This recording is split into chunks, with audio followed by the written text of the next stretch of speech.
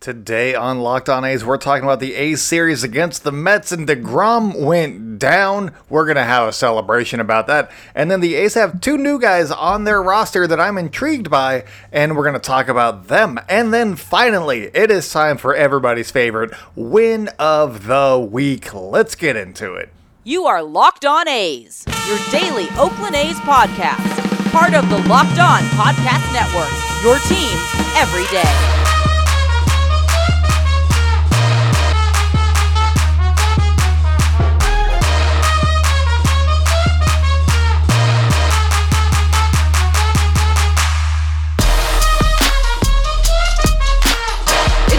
For Locked On A's, stepping to the mic, it's your host, Jason Burke. How's it going, A's fans, and welcome to episode 461 of the Locked On A's podcast, part of the Locked On Podcast Network, your team every day. I'm your host, noted baseball fan, Jason Burke, and on today's episode, the A's won a game over the weekend. It was a pretty solid week for the A's overall, so we're going to talk about that. And then we're talking about Connor Capel and Ernie Clement being in the green and gold. And then finally, we're going to wrap it up with win of the week, talking about the series coming up against the Los Angeles Angels. How many games are the A's going to win there? How many games do the A's need to win to not lose 100 games? We're going to talk about all of that stuff today on Locked On A's. And also, thank you so much for making Locked On A's your first listen of the day. We are free and available on all platforms. One of those platforms is YouTube, so make sure to subscribe to our YouTube channel. Follow us on social media at Locked On A's on Twitter and Instagram. I'm at ByJasonB on Twitter. If you guys have any questions for us, just join our Twitter community. It's a party over there. There's lots of good people talking A's baseball. Post some stuff, have some fun, make some friends. That's what the Twitter community is all about. But let's get into today's episode. And the A's only lost 2 of the 3 games to the Mets over the weekend. Sure, those 2 losses were blowouts, but so was the win, baby. And with the way the weekend played out, the A's record sits at 56-97. So they would need to go 7-2 the rest of the way to avoid a 100-loss season, something that has not been done by the Oakland A's since 1979. So hoping to avoid some history, but they got some divisional foes coming up over the next week and a half here, so we'll see how it goes.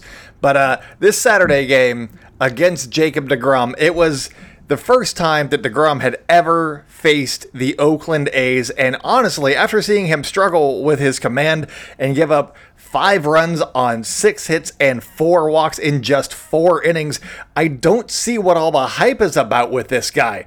This guy's the perennial Cy Young contender? He looked like crap to me. This DeGrom guy is just awful. Oh my God. Anyways, a big shout out goes out to Ken Waldichuk, who notched his first big league win in his 5th big league start. That is impressive. It's always, you want to stop and give everybody some golf claps for when they get one of those milestones, their first home run, their first win as a big league pitcher, their first save, little things like that, those little victories that are personal. You want to shout those out. So shout out to Ken Waldichuk for getting his first big league win. And while he struggled in the first, giving up 3 runs, including a bomb to Pete Alonso, which I said, hey, if his command isn't there, Pete Alonso's going to make him pay, and then he did, and that sucked. But he settled down after a chat with manager Mark Kotsay and allowed just 1 run the rest of his day, and that 1 run was the first career homer for highly touted Mets prospect Mark Vientos. And I guess congrats to him, since I just did that whole spiel about how we call people out for their firsts and whatnot, so congrats, I guess. But anyways, back to Ken Waldichuk here. To be down 3-0 after the first 3 outs of the game, knowing that Jacob DeGrom is the opposing pitcher, has to be a sinking feeling. But he rebounded nicely, and I have to give him huge props for only allowing 2 hits in the final 4 innings. He also hit Mark Canha, but that's like a rite of passage. That was fine. And also, I think that the A's going out and scoring some runs in the first inning probably helped calm those nerves. And he's like, it's a 0-0 game right now. Let's go see what I can do against this guy. And he got the best of Jacob DeGrom. I mean, the A's offense also helped, but he beat Jacob deGrom in his first big league win. That is great stuff. The sky's the limit now, so go Ken Waldichuk. And then on Sunday, Max Scherzer didn't want to suffer the same fate as Jacob deGrom at the hands of the A's, so he went out and dominated them. The Mets won 13-4. It was a very lopsided loss for the A's, but I also wanted to point out that Scherzer had been rolling coming into this start. In the final 2 innings of his start against the Nationals before he went on the IL earlier this month, he worked 2 3-up, 3-down innings. So he'd been perfect for 2 innings. And then in his first start back from the IL on last Monday, a week ago, against Milwaukee, he went 6 perfect innings. And then the A's, they put a stop to that. They didn't let him get that perfect game because Sean Murphy doubled, and that was great. But the A's got 4 hits and a walk off of him. Seth Brown took him deep. And so while they were far away from a win over the Mets and a win in the standings, but it wasn't his easiest start of the season either. And to do that after they beat up on deGrom, that's something. They got 4 runs in the game. Granted, 3 of them were against Seth Lugo, but who cares? It was a game started by Max Scherzer. That's what counts. And Seth Brown just continues to roll this season, and he blasted off on home runs 24 and 25 over the weekend. And since the All-Star break, he's hitting .261, a very respectable .261 for Seth Brown, who I believe is like a .220 hitter generally in his career. So that's a nice surprise, a .261 average for a half a season. That's not bad. Then he's also got a .358 on base, which is outstanding. This is Seth Brown, you guys. The 30-year-old guy. Dad magic is, it's real, obviously. The podcast is infinitely better since the kid came around. And then he also has a .912 OPS. And here's where I think that you got to start taking Seth Brown a little more seriously. It's because that OPS ranks 15th in all of baseball in the second half. He's right behind Julio Rodriguez, the rookie wonder kid from Seattle. We've seen him play a lot. He's very good. And it's also just ahead of some guy named Mookie Betts and also Pete Alonso. He's ahead of those 2 guys and just behind the rookie Julio Rodriguez. That's one heck of a half of a season if I've ever seen one.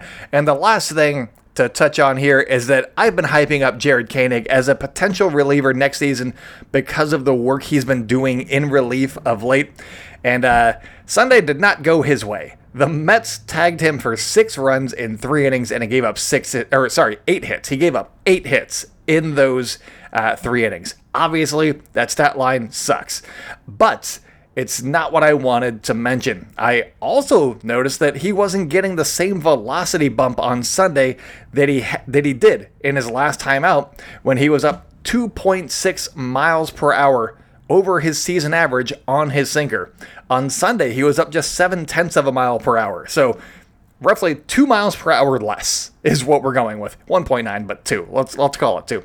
And that may have something to do with the quick turnaround time in between this outing for him and his last outing.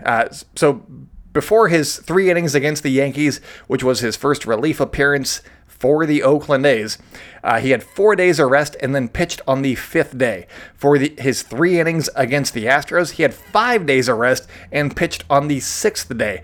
And then against Seattle, he'd had the same 5 days off, pitched on the 6th day. For this outing against the Mets, he had 2 days of rest and then pitched on the 3rd day. And you got to think that maybe this is a trial run to see if he could be a legitimate bullpen weapon for the A's next season. And they want to, if you're, holding a guy in reserve for 6 days to pitch 3 innings, that doesn't make a lot of sense. So they're like, hey, can we do this every 3 days maybe? And these were the results. I think that he'll get another, if this was in fact a trial run to see how he could be potentially utilized next season, I think he gets another crack or 2 at this before the end of the season. But first impression, not great. So we'll see. Maybe I'll have to remove Jared Koenig from my 15-man bullpen and start from square one yet again. But coming up on the show, we're talking about Connor Capel and Ernie Clement because they're both somewhat similar. They've had different results so far, but they're similar-ish players, and the A's went after them for a certain reason. I'm going to tell you what it is here in just 1 minute. These days, every new potential hire can feel like a high-stakes wager for your small business. You want to be 100% certain that you have access to the best qualified candidates available. That's why you have to check out LinkedIn Jobs. LinkedIn Jobs helps you find the right people for your team faster and for free. And as a job seeker, I don't want to be applying for jobs that I'm not qualified for. I like having people just pick me out by my resume, and that's where LinkedIn Jobs is very, very helpful. All you got to do is just add your job and the purple hashtag hiring frame to your LinkedIn profile to spread the word that you are hiring. Simple tools like screening questions make it easy to focus on candidates with just the right skills and experience so you can quickly prioritize who you'd like to interview and hire, because LinkedIn Jobs helps you find the qualified candidates you want to talk to faster. Post your job for free at linkedin.com/lockedonmlb. That's linkedin.com/lockedonmlb to post your job for free. Terms and conditions apply. Welcome back to the Locked On A's podcast. If you guys are enjoying the show, make sure to subscribe wherever you like to hear podcasts. Follow us on social media at Locked On A's on Twitter and Instagram. I'm at @ByJasonB on Twitter. If you guys have any questions for us, join our Twitter community. It's a great time. Post some links in there for some articles that you like. Start a discussion. Make some friends. Go wild in the Twitter community. But let's talk about Connor Capel and Ernie Clement, because Connor Capel, he had a game on Saturday against Jacob deGrom and the Mets. He went 3 for 5 with his first home run in an A's uniform. So shout out to that. Not first career home run, but just first home run. Shout outs galore for Connor Capel on that one. And just the second home run of his career. So that's why he's getting these. If like Albert Pujols would come over and like hit a home run after hitting 700 with, various teams. No. I'm not giving him a shout out for his first home run in green and gold. I don't care. No, but Connor Capel, he's only got 2. So there you go. Connor Capel, shout out. It's a very rigid system that I have, you guys. He also added a triple and a single in that game, driving home 4 and scoring 2 runs for himself. He was claimed off of waivers from the Cardinals on September 9th. So he is former teammates with one Albert Pujols. And obviously, Albert has taught him his ways in the home run hitting art form. So he was claimed off of waivers from the Cardinals, sent to Vegas, and then promoted to Oakland on September 20th and played in the last 2 games of the Mariner series earlier this week. In 9 games in St. Louis, Capel hit just .179 with a .211 on base and a .564 OPS. His 3 hits on Saturday matched his entire total in the 9 games that he played with the Redbirds. So he's doing pretty good for the A's so far in less time played already, so good for him. In AAA with St. Louis, Capel had a strikeout rate of just 16.4%, and he had a walk rate of 13.3% in 87 games. While he's 25 years old, he was still a year younger than the average player in the International League. So these are all very good signs to, hey, this is the kind of hitter that he is. But in fairness, I will say that he did spend most of the 2021 season in AAA, and he did have a brief look at the level back in 2019. 2020, there was obviously no season, so that doesn't count. So this is hardly uncharted territory at the AAA level. So maybe his familiarity with AAA is what led to some of that stuff. So I think that this is kind of the beauty of the A's position this season. Obviously, they need to go 7-2 to avoid a 100-loss season. So that's not the beauty. But the beauty is wins and losses don't matter right now. So they can claim a guy like Connor Capel and just see what he's got for a couple of weeks. See if he can turn into a solid major leaguer, maybe a 4th outfielder, maybe a starting outfielder in 2023. Let's see what he's got for a couple of weeks and then bring him back, see what happens, And they have the ability to give him playing time to find out what kind of a player he can be and then assess him after a longer look than the Cardinals were able to, because they're trying to make a playoff run. They're trying to win a World Series. The A's are doing the exact opposite right now. So you pick up other people's garbage, and then sometimes you find treasures. Maybe Connor Capel is a treasure. That also goes for Ernie Clement, who was claimed off of waivers from the Guardians just a few days ago on September 23rd. Clement has spent a good amount of time in the big leagues this season, getting into 64 games, but receiving just 145 at-bats, which isn't a lot. That would lead you to believe that he's actually a defensive replacement a lot of times. In that time, he, and by that I mean 64 and 60 and 145. That's like 2 per game. That's not enough. Usually you'd have 3 or 4, therefore defense. That's just the math that I'm doing. I could look it up probably, but I didn't.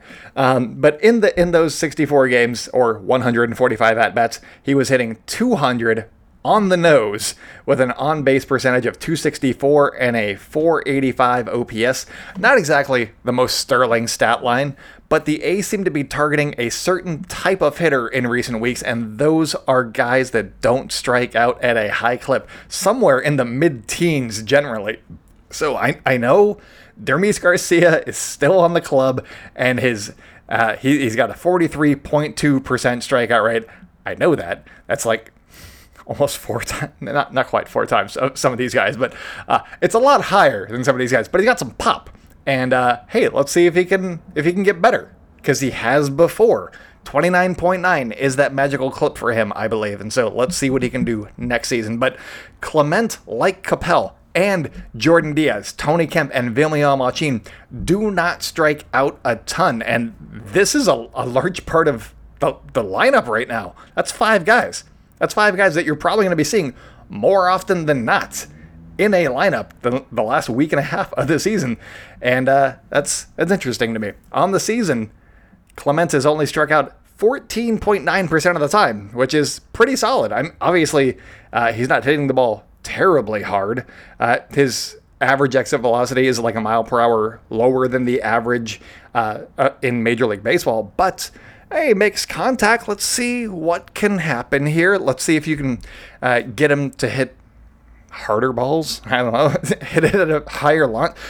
Launch angle is not going to really help him if he's not making hard contact. So, hey, work on his timing a little bit. See what you can do with Ernie Clement. See what happens. I don't know. It costs basically nothing to see if Ernie Clement can turn into something. So is he going to have run for next season as well? I don't know. Maybe. It depends on what he does the next week and a half. Defensively, though, he has been solid at both second and third, according to outs above average on Baseball Savant, collecting 2 outs above average at each second and third. According to defensive runs saved on Fangraphs, though, Clement still grades well at third base, but is subpar at second base. So he could play either position, but maybe you want him at third base since they agree that he's a good third baseman, and we'll see how he is at second base. And second and third base, if Clement is still around, are going to be very interesting positions for the A's to address this winter. Do they feel good enough with their in-house options like Clement and Diaz and Kevin Smith and William Machin, and even Tony Kemp plays second base sometimes? Or do they subtract from that list and add new names to the player pool? We're just going to have to wait and find out on that front. But the type of hitter that the A's seem to be targeting of late is pretty clear. It's guys that aren't striking out a lot. And it's guys that are, able to work some walks. They're able to get on base. Very early Moneyball-esque. And then you got a couple of boppers in there. You got your Seth Brown with his 25 home runs. You got Dermis Garcia with his high strikeout rate, but his incredible power. You got, currently Sean Murphy in there, who's a little bit of everything. He's solid all the way around. Shea Langoliers looks pretty good. They've got some pieces here and there. Let's see what happens. Maybe they're going to go the Cleveland route. Cleveland, notably, does not strike out a lot. They don't score a lot of runs, but they get a lot of hits and they don't strike out a lot. So maybe that's the way that the A's are going initially, and then they'll add some guys through the system like your Zach Gelofs, your Tyler Sodestrom's, see what happens there. But hey, the A's could be interesting in 2023. I'm calling it now. They might be interesting. They might not be a playoff contender just yet, because the playoffs, but all I got to do really is go like 500 to make the playoffs right now. So can they go 500? If things shake out well, sure. Am I expecting everything to go perfectly? No. So they're probably going to be like a mid-70 win team, but that's still roughly a 20-win improvement on this season, and they're going to be fighting for something, maybe, into September, so we'll find out there. But again, there's going to be some intrigue with second base and third base going into next season.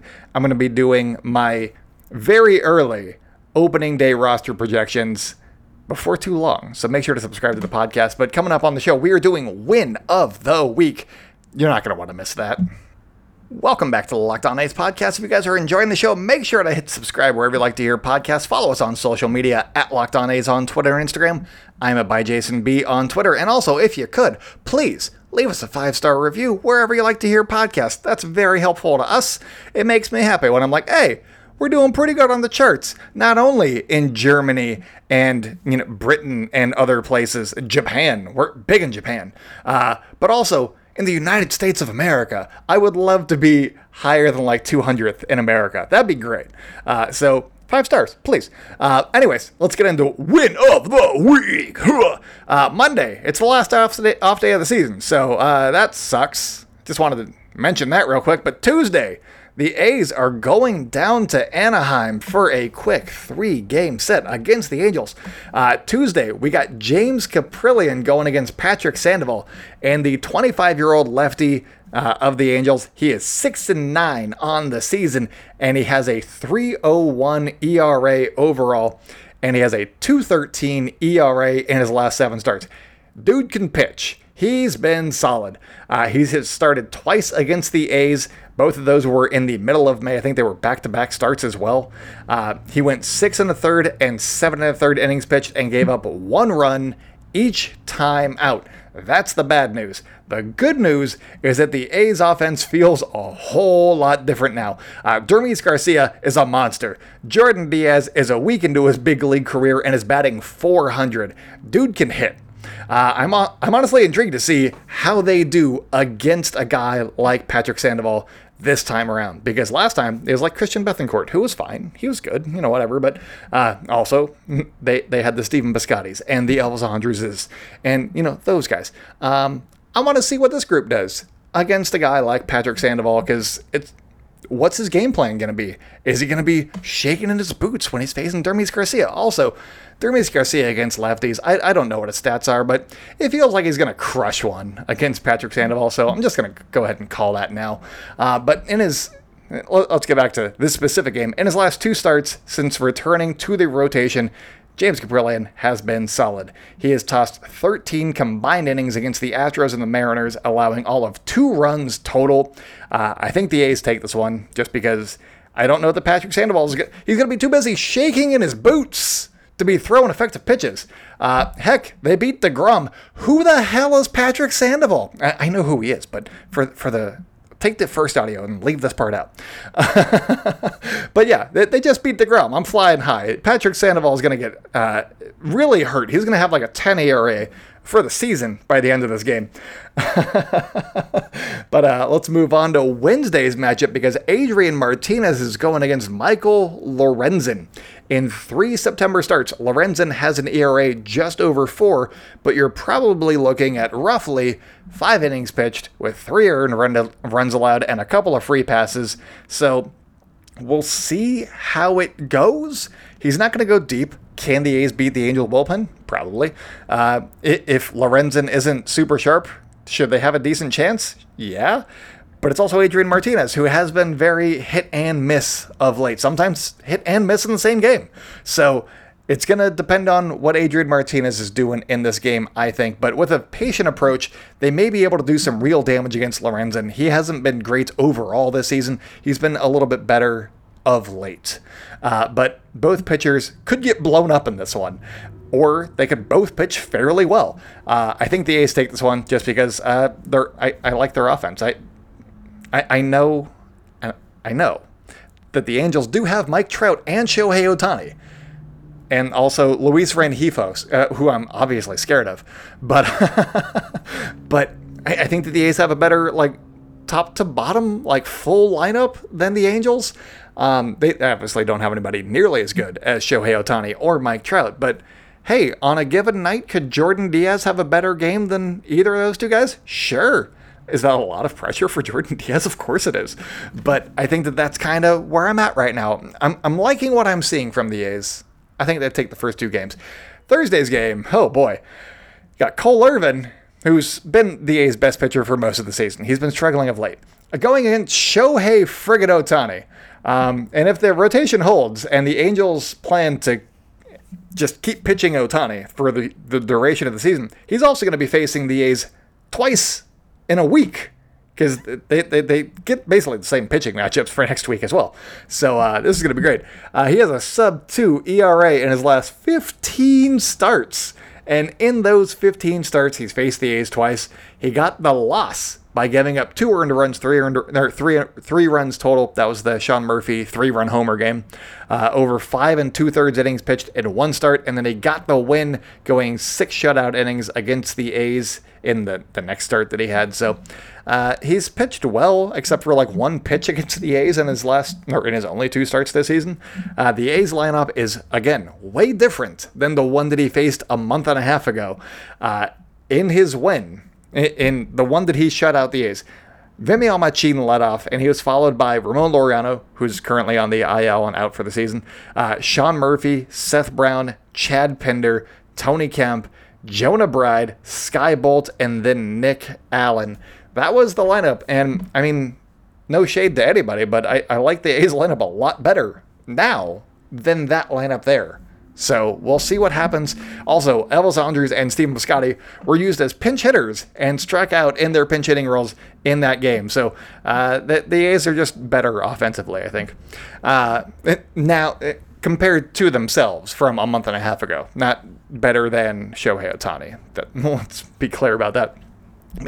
Cole Irvin has not been pitching well this month, but he is somehow 2-1 with an 8.87 ERA. So he's doing okay. Baseball is just weird like that. He's had a couple of big blowups this month, and that's worrisome for this start against Ohtani. But if he can keep the Angels to like 3 runs over 6 innings, I think the A's have a shot in this one. I'm just a little bit worried about what Ohtani's going to be doing to the A's and at the A's expense. Maybe he just has an Ohtani game and, cranks a few home runs on his own, and then also pitches a complete game shutout. Maybe that happens. I don't know. He is Shohei Ohtani, and that is something that he does do. But that's all that I got for you guys today. Tomorrow, I'm going to be talking about the A's 2023 Hall of Famers. We got Jason Giambi and a few other notable names in A's history, including the voice of God, Roy Steele. We're going to have a lot of fun on tomorrow's episode, but that's all that I got for you guys today. Thank you so much for making Locked On A's your first listen today. Now, go make your second listen, the Locked On MLB podcast, because the most handsome guy in baseball, Paul Francis Sullivan, brings humor and passion and a unique perspective on every team and the biggest stories around the league. Follow the #1 daily league-wide podcast, Locked On MLB. He's on the Odyssey app. He's on YouTube. He's wherever you get podcasts because he's Paul Francis Sullivan, damn it. I'm also on those podcast platforms too, so subscribe to Locked On A's. There. I did a really good job selling his podcast. I should really be like, and I'm Locked On A's, dang it. But that's all that I got for you guys today. So until next time, go out and celebrate good times, A's fans, and I will talk at you tomorrow.